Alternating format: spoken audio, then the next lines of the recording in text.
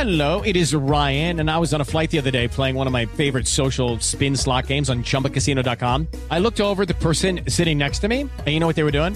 They were also playing Chumba Casino. Coincidence? I think not. Everybody's loving having fun with it. Chumba Casino is home to hundreds of casino-style games that you can play for free anytime, anywhere, even at 30,000 feet. So sign up now at ChumbaCasino.com to claim your free welcome bonus. That's ChumbaCasino.com and live the Chumba life. No purchase necessary. VGW. Void where prohibited by law. See terms and conditions. 18+. Now let's go to the hotline and bring in the publisher of Florida Politics, Peter Schorsch. You can find all of his work and all of his team's reporting and sign up for the Sunburn newsletter so you get the latest in your inbox every morning at floridapolitics.com. Peter, it's great to talk to you. And let's start with an update on what's happening in Tallahassee with the current legislative session. What moves have been made? What bills have progressed or died since the last time we spoke? I mean, this is the dorky time of the year, okay? So I'll say like weird terms like sovereign immunity and litigation, financing, and, budget appropriations, because that's what's really going on right now. This is crunch time. It's the final 3 weeks of a 60-day legislative session. All they have to do is pass the budget. Both the House and Senate have passed their respective budgets. Now they got to go into conference and work that out. There are some differences there. And then when you add in basically a tax cut plan, which is probably the most interesting to the average Floridian because it's a question of, and it's also setting up the biggest showdown between the legislature and Governor DeSantis. It's about whether or not the legislature is going to include his call for basically some insurance relief, several $100 million of insurance relief. There's a little bit of it in the Senate, not there in the House yet. And so we're kind of waiting to see if this is going to be the first big break between the legislature and DeSantis post the presidential campaign. The thing that I've noticed about this session, it feels like the Senate President Kathleen Passidomo has really made her mark on this session by doing away with a lot of the culture war bills that were proposed. I mean, they made a lot of headlines early on ahead of session, but really those are the bills that seem to be dying the quickest right now, right? Florida is where woke went to die. Then I will say that the Florida Senate is where the war on woke has died. And that's because of Kathleen Passidomo. She has, there was a really ugly incident. We talked about it, I think the last time I was on, and it was just about the Confederate monuments. And it's just like, you know what? Enough's enough. And even Ron DeSantis, there was a weird press conference last week where he's like, hey, stop turning in local school districts for having the Bible or having, some of these other texts there that are not controversial. And so I think the appetite for a lot of this stuff is at its end. DeSantis' political muscle is still active, but I think people want to take a break from it. And Kathleen Passidomo, I don't want to say it too loud because I hate to see what she does in the last 3 weeks if she moves away from it, but I feel like she's put her foot down and is moving on. I guess the only thing is this one big battle between her and Paul Renner over the social media ban, the ban on whether or not minors can easily access social media without parental approval. That's the other big culture war. But I'll be honest, we published some polling today. I don't think that falls under the category of woke. I do think that that's one of those things where people are like, hey, New York City is suing social media companies right now.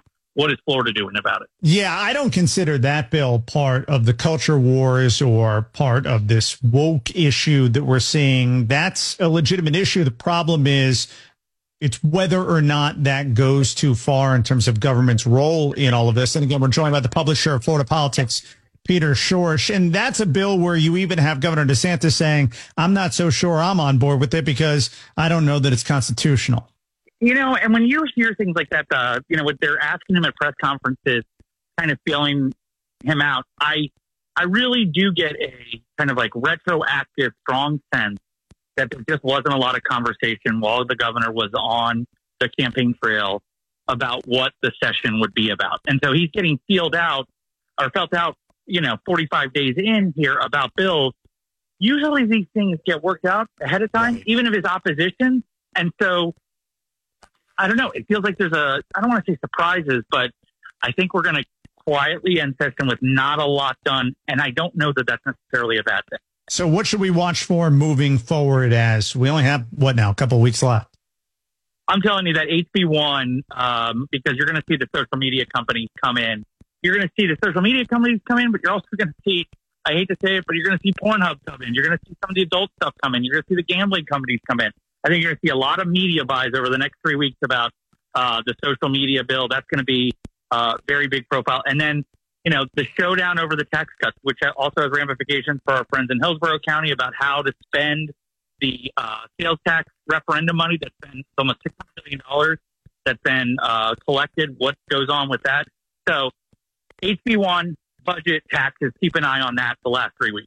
What are some other storylines that you've been following recently in Florida politics? Obviously, the session has been the dominant one, but things have quieted down a little bit since Governor DeSantis got out of the presidential race.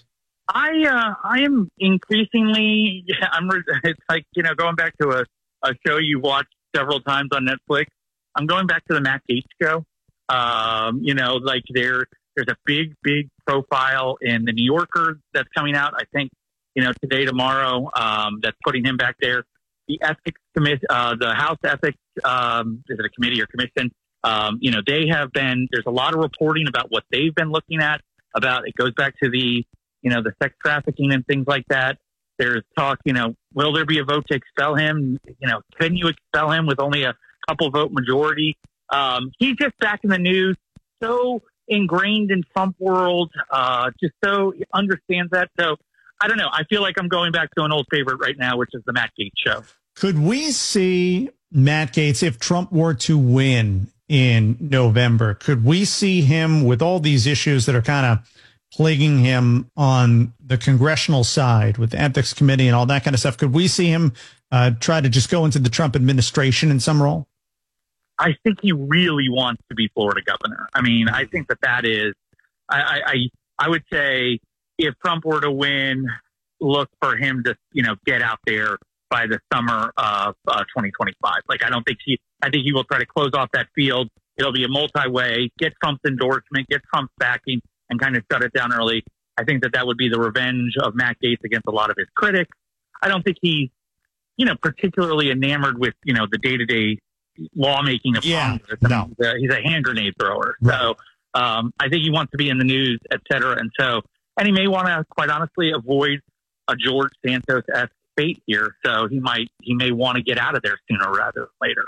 The publisher of Florida Politics, Peter Schorsch. Again, find all of his work, all of his team's great reporting, and sign up for that Sunburn newsletter so you get it all in your inbox every morning at floridapolitics.com. Peter, really great to talk to you. We will catch up with you again next week. Okay, thanks, Brian. Take care. Now let's bring in our air travel and market expert, Jay Ratliff. You can find him online at daytradefund.com. That's daytradefund.com. Jay, it's great to talk to you. And since the last time we spoke, we got some new inflation data, some new retail sales numbers, and both, I think, seem to indicate that it's unlikely the Federal Reserve is going to cut interest rates anytime soon. We'll probably still get some cuts at some point in 2024, but those who were thinking they were going to be aggressive in cutting interest rates, I think they need to rethink that following this latest batch of data. Yeah, the recent news, Ryan, is certainly causing a lot of the people that were big-time proponents on aggressive and several interest rate cuts, as many as 7 for the course of 2024, are certainly backpedaling just a bit, as we're seeing what some are worried that could end up developing into a trend. And we'll have to wait and see if that's the case, with some of the numbers that you had mentioned being a little bit stronger in a bad sense than what we would like to see. And even right now on Wall Street, the idea of an interest rate cut in June is starting to see a little bit of a cooling off as well. So I wouldn't be surprised if we could see something by the middle of the year. But as you and I have talked about since last fall coming into this year, I think if we could walk away with what Jerome Powell had indicated, maybe as many as 3 interest rate cuts in 2024, I would consider that a huge, huge win. At this point in time, we're still paused. We'll have to wait and see what's going to happen. And if some of these numbers continue, I hate to even say it, but it's out there. If the Fed feels like they need to raise interest rates one more time, they're going to do it because they've followed their game plan, lock and step, every step of the way here, and they're simply not going to change what they've been doing simply because it's not a popular opinion. Because, look, what they're doing is not – politically motivated. It is economically motivated. And as they look at things from a macro and a micro standpoint, they're going to do everything they can to try to make sure that we stay ahead of inflation, regardless if it's a popular decision or not. Yeah, it's hard to tell if this latest batch of inflation data is a blip or a trend. It's right. Certainly too early to say that it's some kind of a trend, but we were moving in a pretty positive direction, albeit slowly, in terms of bringing those inflation numbers closer to the Federal Reserve's 2% target. And then this kind of like a bit of a speed bump there. And that's an excellent point. And, for a lot of the people that thought, well, the battle with inflation's over, Jay, I'm thinking, no, it's not. I mean, some of the recent data has suggested that we're getting an upper hand. But to simply dismiss inflation as, you're just ignoring all the different components that make up the inflationary data. And there's always concerns. And, of course, being students of history, as you and I are, we're aware of the fact that there's been times in the past where we've battled as a country economically inflation, and times when we've done a good job and other times when we've not. And the times that we've not, we've allowed it to just blow by us, thinking that we had it licked, it's over, and it turned out not to be the case.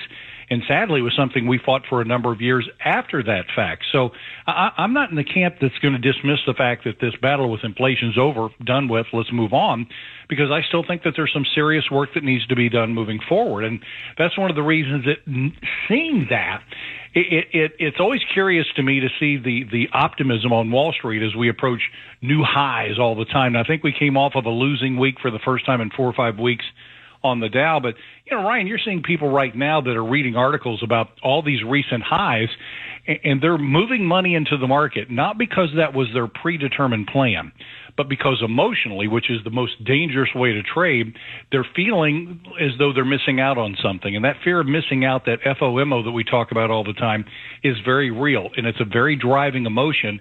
And sadly, it's causing some people that normally would be reserved on the sidelines, keeping their money back, looking for opportunities where stocks go on sale to jump on them. They're moving that money in right now at times when some of these stocks are at all-time highs. And I cannot agree with that move because history tells us that, you follow the crowd at this point in time, and many times it's a move you end up regretting. We're joined by our market and air travel expert, Jay Ratliff. You can find him online at daytradefund.com. Again, that's daytradefund.com. So Dana has an interesting story, and I think a lot of people are going to be able to relate to it. It's how if one thing goes wrong when you're set to fly somewhere, it could really snowball from there. Yeah, it really did. So my dad and stepmom were supposed to fly to Orlando Saturday morning to do a Disney vacation with her kids and grandkids. And their flight to Orlando got canceled Saturday morning. They couldn't get another flight until Sunday night. So they decide to fly to Tampa. They're like, we'll just rent a car in Tampa, drive to Orlando. Well, my dad starts trying to get rental cars, and he cannot get a rental car in Tampa. So I said, I'll come pick you guys up. I'll drive you to Orlando. But it was raining and all that. They had a terrible flight landing. So they ended up staying at my house because they wanted to get a hotel and have their own space.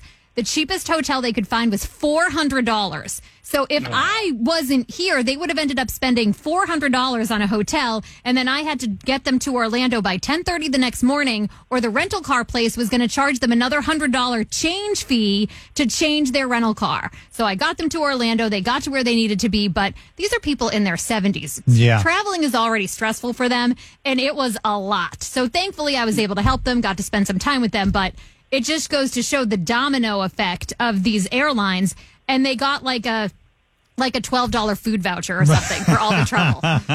And Dana, they were catching one of the first flights out of the day, correct? Yeah, it was a maintenance issue with the plane. And then my stepmother was like, there's all these other JetBlue planes sitting there. Like, they couldn't have just used one of those and moved some things around. But yeah, I mean, what a nightmare start to their trip. They were tightening the bolts on those planes. Yeah, some assembly required. We've talked about that with Boeing, but thankfully they had a Dana in their life that could help kind of save the day on that. But there's a lot of times when that's not the case. And look, I had a flight Friday night that was delayed to the point I missed a connection coming back to Savannah. So you have these aggravations, and they happen. But it's a perfect example of how, there's a lot of times that people they don't have a backup plan for things. You know, we do it with stocks. We always know where we're going to buy a stock and sell it if it goes up or down. And a lot of times if I go to the airport, I've already looked in advance. If my flight's delayed to the point I'm going to miss my connection, I have an idea of some additional flights I can ask the agent about. Hey, how about a flight through Detroit? How about this connection through Dallas? Whatever it might happen to be, I've always got a backup plan just in case things go a little bit awry. That's smart. And sadly, right now, a lot of times when people show up, those other flights are filled, which limits the options that an agent might have. But the other thing is, anytime I buy a stock, I expect it to go down. I always expect things to go worse, and obviously 80% of the time it goes up, so I'm happy. So when I go to the airport, I'm still expecting things to go bad. That way I've got a backup plan. Love that, Jay. Because my dad told me, look, in baseball, know what you're going to do with the ball before you get it, and when you travel and in life, that's exactly how you're prepared so that you can make quick decisions under times when are a little pressure. So you've got at least an idea of, you know, what's my backup plan going to be if things go south. But, Dean, I'm glad you were there for your parents. And 70, I'm not 70, but I'm not that far away from it. It's not that old, so they're doing it. They said it, not me. They said, we're old people. I just want to throw that out there. Although I just crossed 60, so I'm coming to terms with that. But, yeah, don't be throwing them out there. It's quite that old with that. But, look, it's stressful. And hats off to them for catching the first flight out of the day, because typically that's the flight that is going to be the flight that's going to be on time. Obviously, you have a maintenance issue. You want them to fix the plane, and those other aircraft were assigned to go other places, so it would have been difficult for them to just pull one of those planes off and inconvenience two flights as opposed to one. But I'm just glad they got there safe and their vacation is underway. Well, Jay, I knew there was a reason I liked you. You're an eternal pessimist. We definitely have that in common. Expect things to go wrong. It's the way that, you know, and then when you make the decisions, people say, man, because I did it at the airport. I was always envisioning things going wrong, and people would say, you're such a fast thinker. Well, I love that compliment. That's not necessarily the case. I've just thought things through. Right. And it was a number of years ago that I teamed up with Marlo Thomas. She did a book, and it was about the right words at the right time, and I used that very concept, which was a lesson that my dad taught me, and they threw it in Reader's Digest and did some different things with it. And it's a story that I love. I'll toss it to you guys so you can see it, but it's an idea in life of just always knowing what you're going to do ahead of time. So when that decision arrives, you know, you just make the choice. And yeah, it does make you look like a fast thinker, and I don't mind people thinking that. Our air travel and market expert, Jay Ratliff, with us this morning. You can find him online, again, at daytradefund.com. That's daytradefund.com. Jay, great to talk to you. Thanks so much. My pleasure. The Ryan Gorman Show on News Radio WFLA. Follow us on Facebook and Instagram at Ryan Gorman Show, and find us online at RyanGormanShow.com. Okay, round two. Name something that's not boring. A laundry? Ooh, a book club. Computer solitaire, huh? Ah, sorry, we were looking for Chumba Casino. That's right. ChumbaCasino.com has over 100 casino-style games. Join today and play for free for your chance to redeem some serious prizes. ChumbaCasino.com. No purchase necessary. Void where prohibited by law. 18+ terms and conditions apply. See website for details.